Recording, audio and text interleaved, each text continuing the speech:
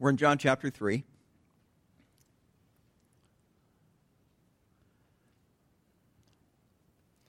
I thought we were going to get through the chapter this morning, and we're at the back half of it.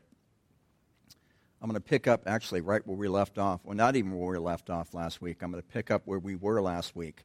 But I'm going to approach what we looked at last week, expand a little bit, and hit it from a different angle. So I'm going to read to you out of the New American Standard, 2020 edition. And I want to start at verse 25 and read to verse 30.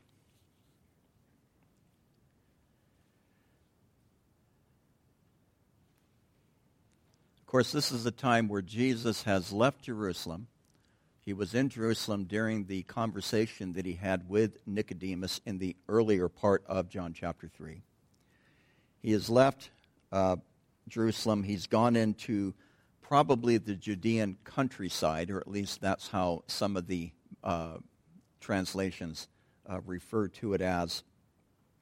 John is up continuing his ministry really in the area of Samaria.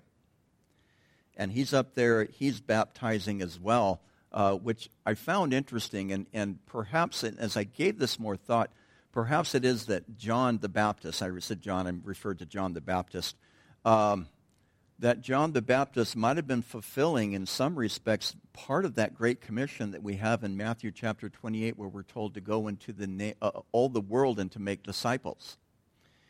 And he had not yet been thrown into prison, and as I brought out to you last week, that little tidbit of information tells us that all this that we have read thus far, probably from John chapters 1, 2, and 3, or actually 2 and 3 is more of a narrative, and really even into chapter 4 really is the very earliest part of Jesus' ministry, and it began probably, and if you want to put a time frame to it, this probably all happened prior to Mark chapter 1, verse 14.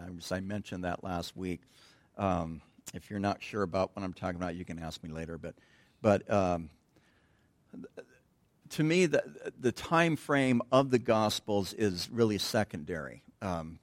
We really want to look at what the story is telling us and why are these things put together in the order that they are. And John takes a lot of liberty in his Gospel, writing his fourth Gospel, probably one of the last books that was written that became a part of the New Testament canon. And so John the Baptist is up baptizing in the region of Samaria. It tells us he's baptizing, verse 23, in Aenon near Salem. I looked it up on the map, and it's definitely in the region of Samaria, which was not a popular place for a Judean to go to. Matter of fact, we'll eventually look at this in John chapter 4, because the Jews, if they were traveling to the northern region known as the Galilee region, between Judah and Galilee lay Samaria. And so instead of going straight through Samaria, they took a detour because they didn't want to be around the Samaritans. And they would do this end around and go completely around the region of Samaria and then enter into the region of Galilee from the southeast. So they would even cross the Jordan, many of them, and travel on the east side of the Jordan, which absolutely made no sense to me because that was total Gentile territory. But they would rather go through Gentile territory than through Samaritan territory. Now, does that make any sense? I'll just let you think that one through on your own. How's that? Let's pick this up in verse 25 of John chapter 3. And it says, "Then a matter of dispute developed on the part of John's disciples with a Jew about purification. And they came to John, and they said to him, 'Rabbi, he who is with you beyond the Jordan, to whom you have baptized, behold, he is baptizing, and all the people are coming to him.' John replied, 'A person can receive nothing, not even one thing, unless it has been given to him from heaven.'" I'm going to read that again because I kind of fumbled over it because I went to another translation in my head. John replied, "A person can receive not even one thing unless it has been given to him from heaven. You yourselves are my witnesses that I have said I am not the Christ, but I have been sent ahead of him. He who has the bride is the groom, but the friend of the groom who stands and listens to him rejoices greatly of the groom's voice. So the joy of mine has been made full. He must increase, but I must decrease. And Father, we pray that you would speak to our hearts this morning concerning this passage. And Lord, in our own lives, both in our public social lives, but even in the privacy of our own hearts, that we would recognize that you must increase and we must decrease. And so we pray, Lord, that you would give us ears to hear that which the Spirit would say to us this morning. And we ask these things in Jesus' name. And all God's people said, amen. So there's this dispute going on, as I talked about this last week, between a Jew, or it could be on some of the other translations, it's singular. Some of them are plural. It could be more than one Jew. The translation I read out of uses a manuscript that has a Jew, singular. To me, that is really unimportant. The issue is the fact that they were disputing about who was the most, about this idea of purification, about this idea of ritual washing. And particularly the Pharisees had come up with this extravagant formula that you had to do this type of ceremonial washing every time through times of the day, not only before you ate, but also at different times of the day. If you'd come in contact with, let's say, an unclean thing, you would have to go through all this washing. And it was very similar to the ritual, or the practice, I should say, that, let's say, a surgeon will do before they perform surgery. Which, by the way, I've had surgery a few times, and I really hope that my surgeon followed those procedures. And when you have surgery, I hope that the surgeon does follow those procedures, because I think they're important. But because they're sticking their hands in a human body. But for some of these things, they were ceremonial. And Jesus really nails the Pharisees later. He says, you're teaching as the laws of God, the precepts of man. Now, of course, we never do that in church, now do we? No, of course we don't. I'll just leave that one with you. But I think we have to be careful is to not to allow the Scripture to say any more than it says.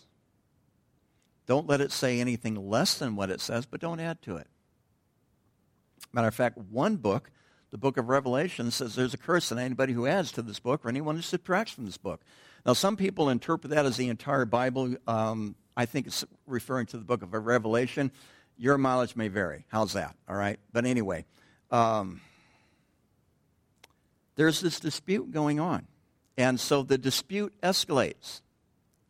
And I'm presupposing some things in reading this text. And just as I mentioned this to you last week, just to want you to be aware of that again this week, I think this argument escalated. And it became, oh yeah, well you're following the Pharisees, and they're not even following John the Baptist. They're not even following Jesus. Oh yeah, well speaking of Jesus, his ministry is bigger than John the Baptist now, so what do you have to say about that? And all of a sudden, it is very possible that a vein of envy struck into the hearts of the disciples of John the Baptist. And so they go running to the teacher. Things haven't changed a whole lot, have they? They go running to the teacher. Rabbi, he who is with you beyond the Jordan, it's referring to Jesus, to whom you have testified. Testified as whom? The Lamb of God who takes away the sin of the world. John chapter 1 tells us that. He's baptizing and all the people are coming to him. His ministry is on the rise. Your ministry is on the decline. In fact, we read in John chapter 2 when John the Baptist again, a second time, identified Jesus as the Lamb of God who takes away the sin of the world. At least two of his disciples left John the Baptist and went and followed Jesus. Andrew being one and John the apostle possibly being the other one. So this sense of envy, this sense of insecurity, and I think it's pretty normal. Particularly in our fallen condition, I think it's normal. Peter felt that way. He says to Jesus one time, he says, "We've left everything to follow you. What about us?" And Jesus assured him that he would receive his rewards in heaven. And his rewards would be abundant in heaven. But you have this strong emotion going on here. And John the Baptist is very, I read this and I see him as being very understanding and very level-headed in his response. Because he tells them a person can receive nothing unless it has been given to him from heaven. We covered that at length last week. I'm not going to repeat that again this week. But he goes on to say to his disciples, "You yourselves have heard my witness. You are my witnesses that I have said I'm not the Christ, but I have been sent ahead of him." You see, they did not fully, his disciples, John the Baptist's disciples, did not fully understand the plan of God. They didn't understand the plan of God, which I have to say is probably an accurate description of the church today. Probably an accurate description of each and every Christian today, that we don't always fully understand the plan of God. And my goodness, if I really knew where God was taking me, or if I really knew where all this was really going, I'm sure there would be somehow, in some way, and in some fashion, I would mess it up. And perhaps that's why God kind of withholds some of these things. It is the joy of kings to search out a matter. It is the glory of God, or the glory of kings to search out a matter. It is the glory of God to search these things, to conceal them. Because in concealing of his plan, it causes us to search after him. You will find me, Jeremiah says, when you search for me. How? In what way? With your whole heart. So the things that God conceals is really considered an invitation for us to seek after the things of God. And we seek God, and when we seek him, he reveals some of these things. Some of them, not all. Well, at least for me, not all. But he reveals these things to us as we come closer to him. I think it's when we come closer to him that we are at a place where he can entrust his plans to us. Not that we are horrible or sinful or unspiritual or whatever the case may be, but we are in a process of being sanctified, being conformed, Philippians chapter 1, being conformed into the image of Christ. And it doesn't happen overnight. And it takes a lifetime. The problem is, at times that I've found with people who have been a Christian for a while, is that they plateau. They level off. I'm here. I know it. I know it better than you. I knew it better than you knew it yesterday. And tomorrow I'll even know it even better than you. They level off. They lose the wonder. They lose the awe. They lose the fascination because they have not seen the glory of God in a long time. I had a friend of mine. I love this guy. I really did. But all he ever wanted to do was talk about the Jesus movement. It bored me. I was there then, okay? I was there then. But all he wanted to do was talk about what God did then. So what? What is God doing today? Never talked about what God was doing today. It made me wonder if God was doing anything in his life today. So John has to deal with these strong emotions. What I find fascinating about this, no doubt the rumor mill, right? Remember the rumor, some of you guys, a lot of you guys were in the military. The rumor mill. All these rumors about what the commander was going to make us do, or whatever the case may be. And you know, I think some guys or women probably guys. Anyway, they started these things just to see what kind of response they would get. Well, there's a word for that. It's called lying. But anyway, the rumor mill was probably running really high. And all the speculation. Now, we're wired this way. We, as far as trying to figure out what's going on and what will happen next, we are wired this way. And I don't think there's anything wrong with it, but I think we can get to the point where we are so consumed about what's going to happen next that we forget about the life that we are currently living. And we're worried about a tomorrow that never comes.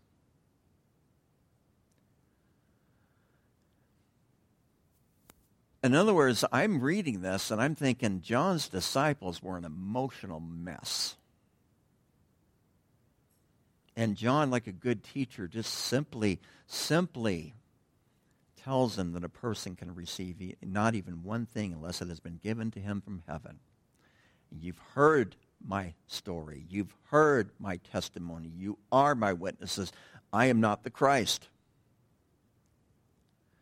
And then he gives this illustration. Verse 29 is kind of interesting. Because it says, he who has the bride is the groom. He who has the bride is the groom. But the friend of the groom who stands and listens to him rejoices greatly because of the groom's voice. Now, there are so many different interpretations on that particular explanation that John gives. Obviously, the groom is whom? It's Jesus. The bride is whom? The church. You could say the church.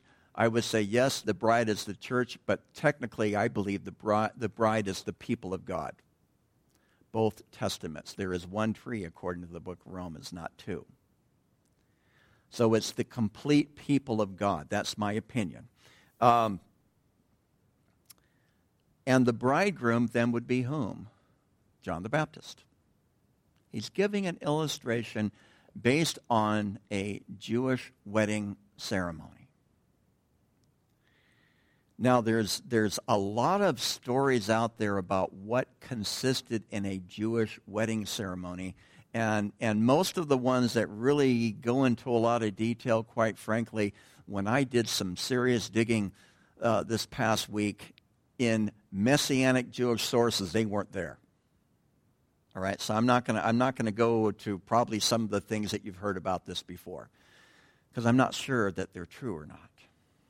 I do know that as I see the bride as the completed people of God, we see that in Isaiah chapter 54, verses 5 through 10. We see that again in Hosea chapter 2, verse 16. We won't take the time to turn there this morning. But Isaiah 54:5, I have it in front of me, so I'll read it to you. It says, "For your maker is your husband. The Lord of hosts is his name." Okay, your maker is your husband. The Lord of hosts is his name. Who is the Lord of hosts? Who's the Lord of hosts? It's Jesus. It's a reference to Jesus. Your maker, the name of your maker, we call him, at least Isaiah called him, among other things, the Lord of hosts. By the way, that's Yahweh of hosts. It's using the proper name of God. Yahweh of the armies. It goes all the way back to the book of Joshua, where the Lord of hosts led the armies of Israel to conquer Jericho. And Joshua, who was the leader of Israel, had this appearance of the army of the captain of the Lord, which I believe was none other than Jesus Christ in a pre-incarnate appearing. The Lord of hosts is his name. And your Redeemer is the Holy One of Israel. By the way, the Redeemer is also a name for the Messiah, referring to Jesus. He is called the God of the whole earth. Now, there's another verse tucked in there in the Old Testament that proclaims the deity of our Lord Jesus Christ. proclaiming that Jesus is God. Now, the Father is God, Jesus is God, the Holy Spirit's God. I'm not planning on going into a teaching on the Trinity this morning, but just to let you know where I'm at. I'm hardcore Trinitarian. You guys know this. And in Matthew chapter 9, verse 15, Jesus refers to himself as the bridegroom or the groom. In the book of Revelation, chapter 21, you have this New Jerusalem. If you've read the description of the New Jerusalem in Revelation chapter 21, it's a picture of the bride descending. And on the gates of the city, the New Jerusalem, are the names of whom? The 12 patriarchs, the 12 tribes. And on the foundations of the city are the names of whom? The 12 apostles. Now, is Paul's name going to be there or Matthias? Never mind. Okay, I had to go there. Sorry. I'm not going to answer the question. What does that tell? This is symbolism. Okay, what is that telling us? That the bride is the complete people of God. The New Jerusalem descending out of heaven. It's just this incredible picture that we're given in the book of Revelation chapter 21. And so, in a Jewish wedding, now as I think about some women and their wedding ceremonies, none here that I know, of course, but in the Jewish wedding ceremony, it was the best man, essentially, of the groom who planned the entire wedding. Which, yeah, now, I shouldn't say this, but I'm going there. Think about your husband's best man, ladies. Would you have wanted him to have planned your entire wedding? Well, there you have it. And everybody said, amen. But anyway, all the ladies said, amen. Okay, thanks. But that's how it was done then. And they would, the groom, the best man and the wedding party would come and they would get the groom. And they would bring him into the wedding feast. And there's a couple of different ideas about this, but I will just share one with you. Because of what Laban did to Jacob. You guys remember what Laban did to Jacob? Jacob wanted to marry whom? Rachel. And so he marries her, and he wakes up the next morning, which I find this strange, but anyway, never mind. He wakes up the next morning, and who is he laying in bed with? The older sister.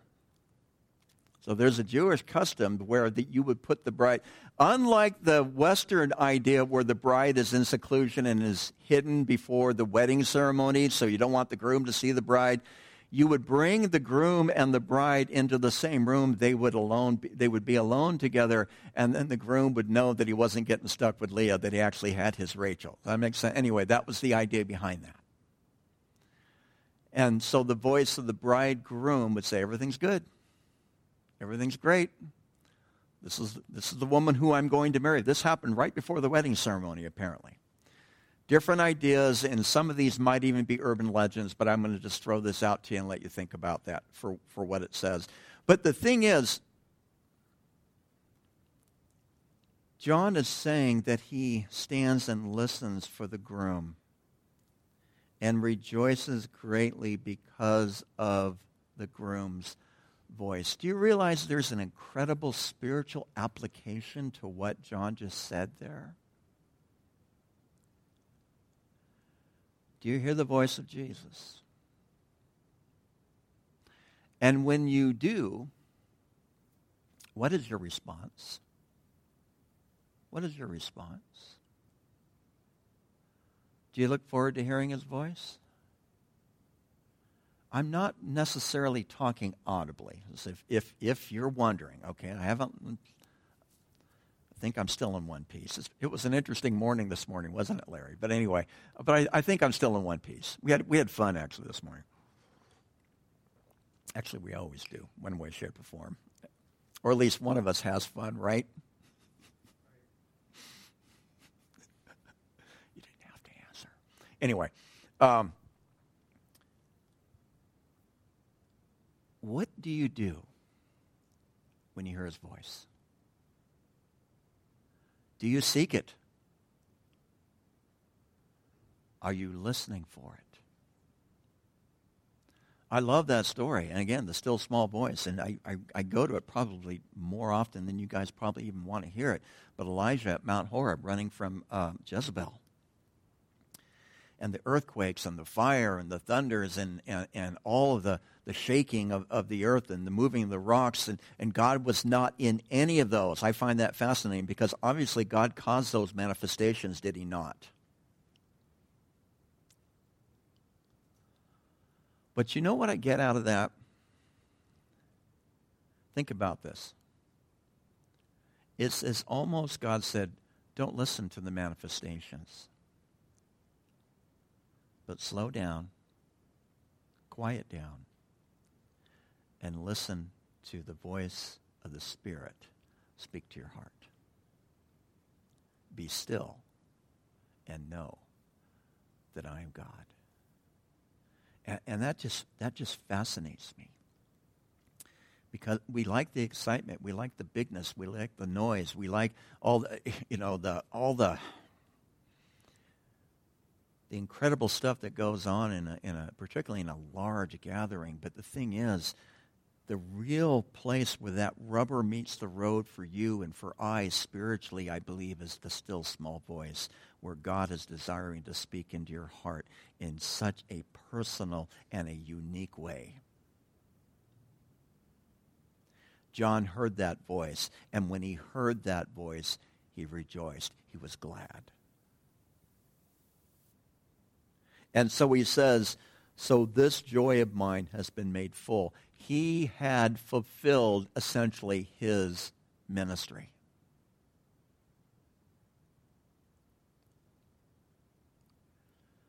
Now think about that. That word fulfilled, it means to have been completed in the Greek. It really is the word plerou. It really is a word that's used. I've explained this to you before. You know, in a sailboat where you have, you know what a spinnaker is? That's the sail up front, that when you have a tailwind, that you put up this huge sail at the very front of the ship and it pushes the ship with the front sail. Is known as a spinnaker. And when you put up the spinnaker, because you have a tailwind, that sail gets completely filled up with air and it pushes that boat. Fascinates me that the Greek word is using that illustration, because it talks about the wind, the spirit, the pneuma, completely filling the sail and completing that which the sail was designed to do. That's what this word is talking about when he says that my joy has been made full. My joy has been made complete, filled to the fullness. And really, to me, there is nothing better in life than knowing that you are doing that which God has created you to do.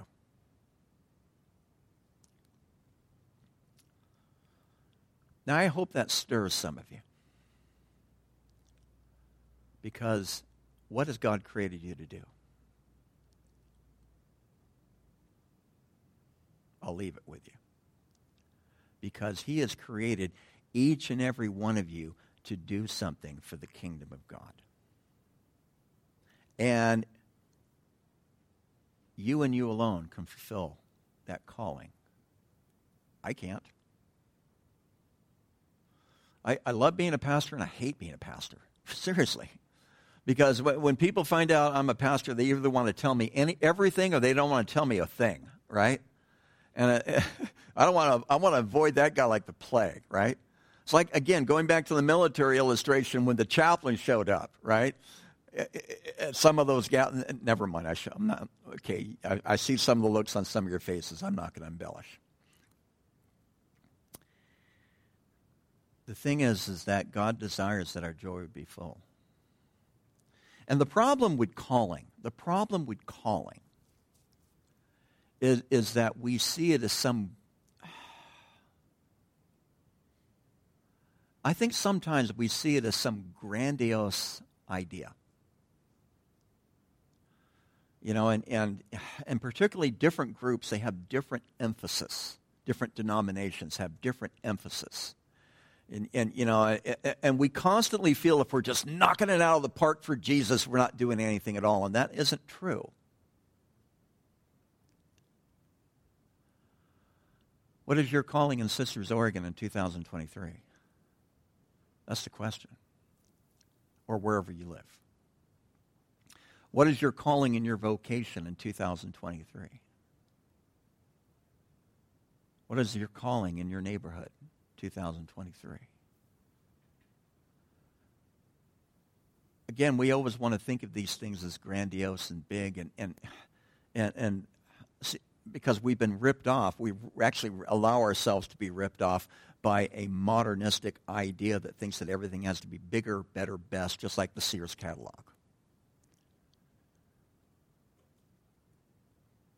John's on the decline. He's losing people. But he hears the voice of Jesus, therefore his joy is complete. Because he understands kingdom values. He understands what's important in the kingdom. That is the kingdom of God, not the kingdom of man. Or to use Augustine's term for it, he understands the principles of the city of God, not the city of man. So he says, he must increase. And I must decrease. So I think about this, and I think, how is that played out in our lives? Particularly, he must increase. How is that played out in our life? What does it mean that Jesus must increase in my life?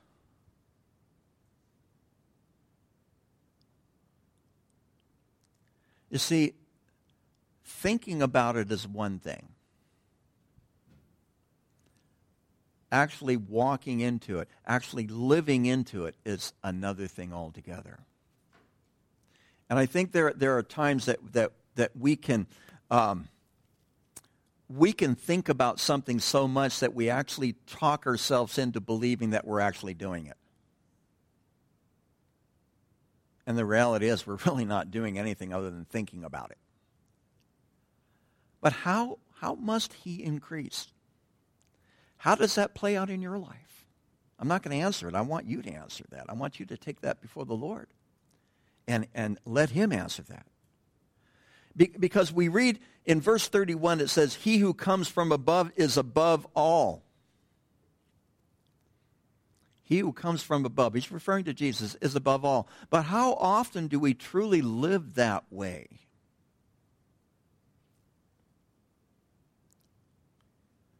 That old late 60s, it's my life and I'll do what I want. Right? I can't remember. Yeah, someone don't look it up. Anyway, it's my life and I'll do what I want. It's my life and I'll think what I want, right?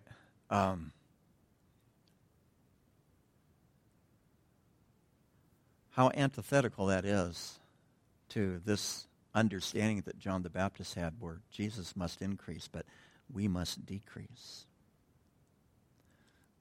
We must decrease in comparison to who? What does it mean to decrease? How do we decrease? What's interesting about that is the one who is increasing in the story. Who is Jesus? His ministry is on the rise. John the Baptist's ministry is on the decline. The one who is increasing in this particular passage is the one who is the servant of all. And will, a few years later, at the last Passover meal, take off his outer garments, put on a towel, dressing like a slave, and he'll wash the feet of all of his apostles. What does it mean for us to decrease? And decreasing compared to whom? Well, obviously compared to Jesus, who is the servant of all.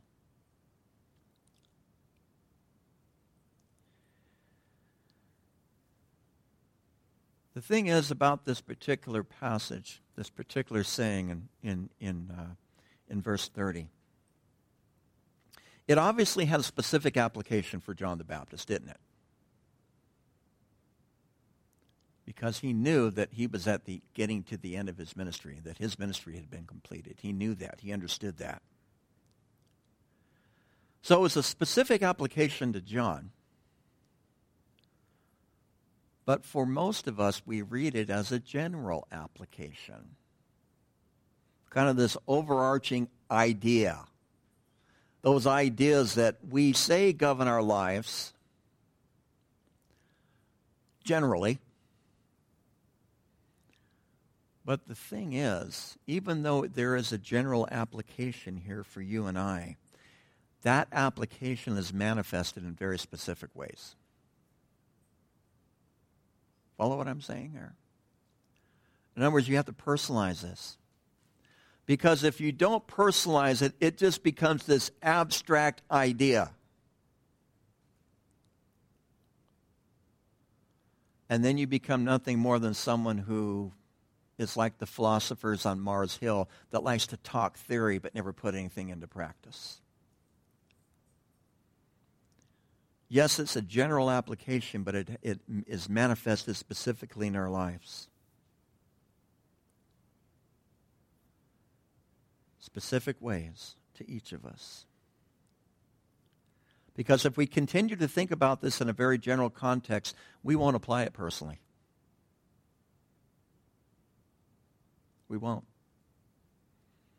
We talk about the stuff that we know rather than the things that we live. That's a huge difference. And when we get into that rut,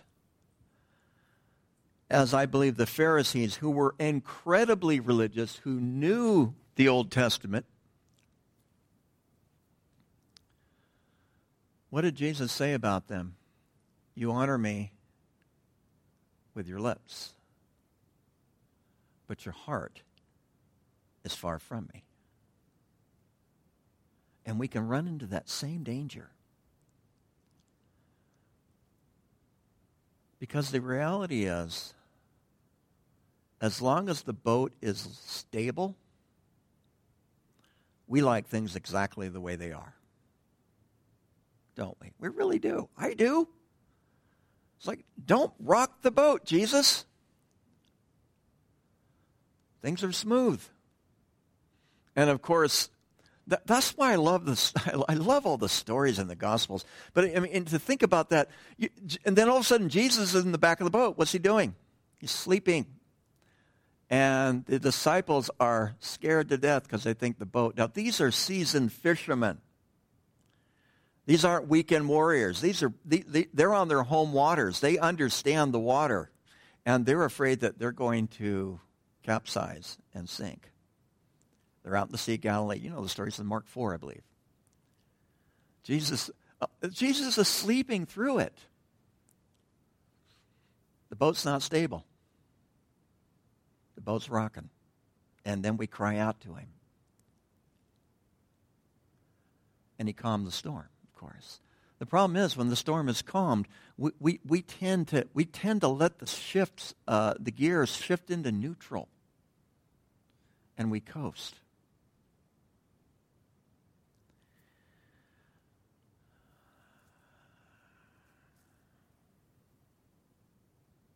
So what does it mean for him to increase?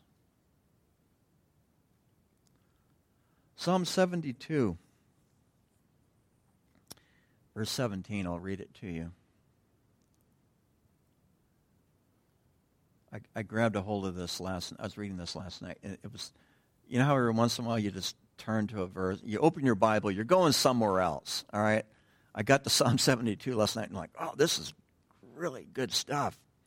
And it says, his name shall endure forever.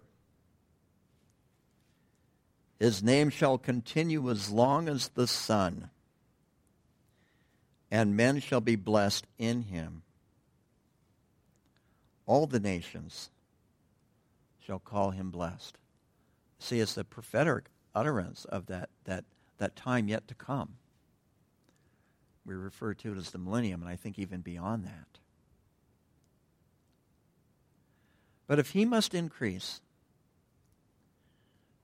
and we must decrease,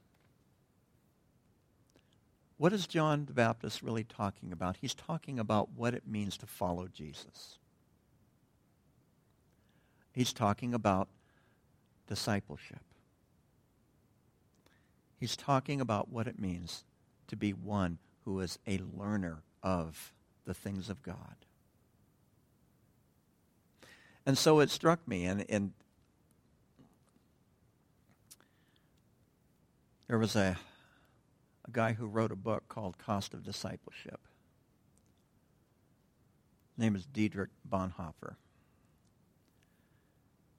Dietrich Bonhoeffer was a Lutheran pastor in Germany, and he was a part of the plot to assassinate Hitler, which I've had several debates about with people, but anyway, I'm not going there this morning. It was within a few days of the Allied troops taking over Berlin that they executed him, so he died for his faith. But he wrote a lot of letters from prison. One of the books he wrote, again, was this idea of the cost of discipleship. And what does it mean to be a disciple of Jesus?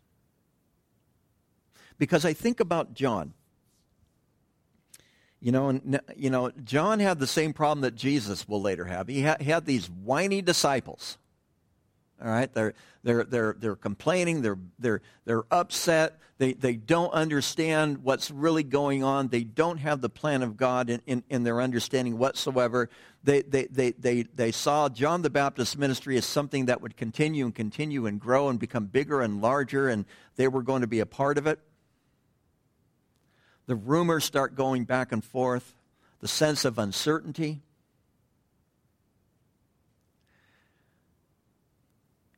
And quite possibly, Matthew 11, I think it's Luke 7 or Luke 9, just off the top of my head. When John the Baptist is later thrown in prison, he sends some of his disciples to Jesus, and he says, Are you the one, or should we seek another? And there's a lot of different interpretations on what was going on there with John the Baptist, and they're all speculative. Was he just actually trying to prompt Jesus forward? Was he actually having doubts? I mean, he had sat in a horrible prison condition. We're not real sure. See, Jesus says in Luke, Blessed are those who are not offended by me.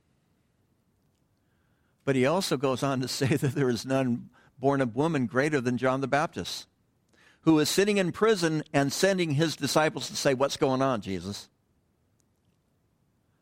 So it's a gentle rebuke, but there's this incredible affirmation as well, which I love that about the Lord. This incredible affirmation. And it could have been that those seeds of envy that his disciples had, those seeds of uncertainty that his disciples had, I'm speculating here, guys, so just take it or leave it. But anyway, they could have began to work their way into the heart of John.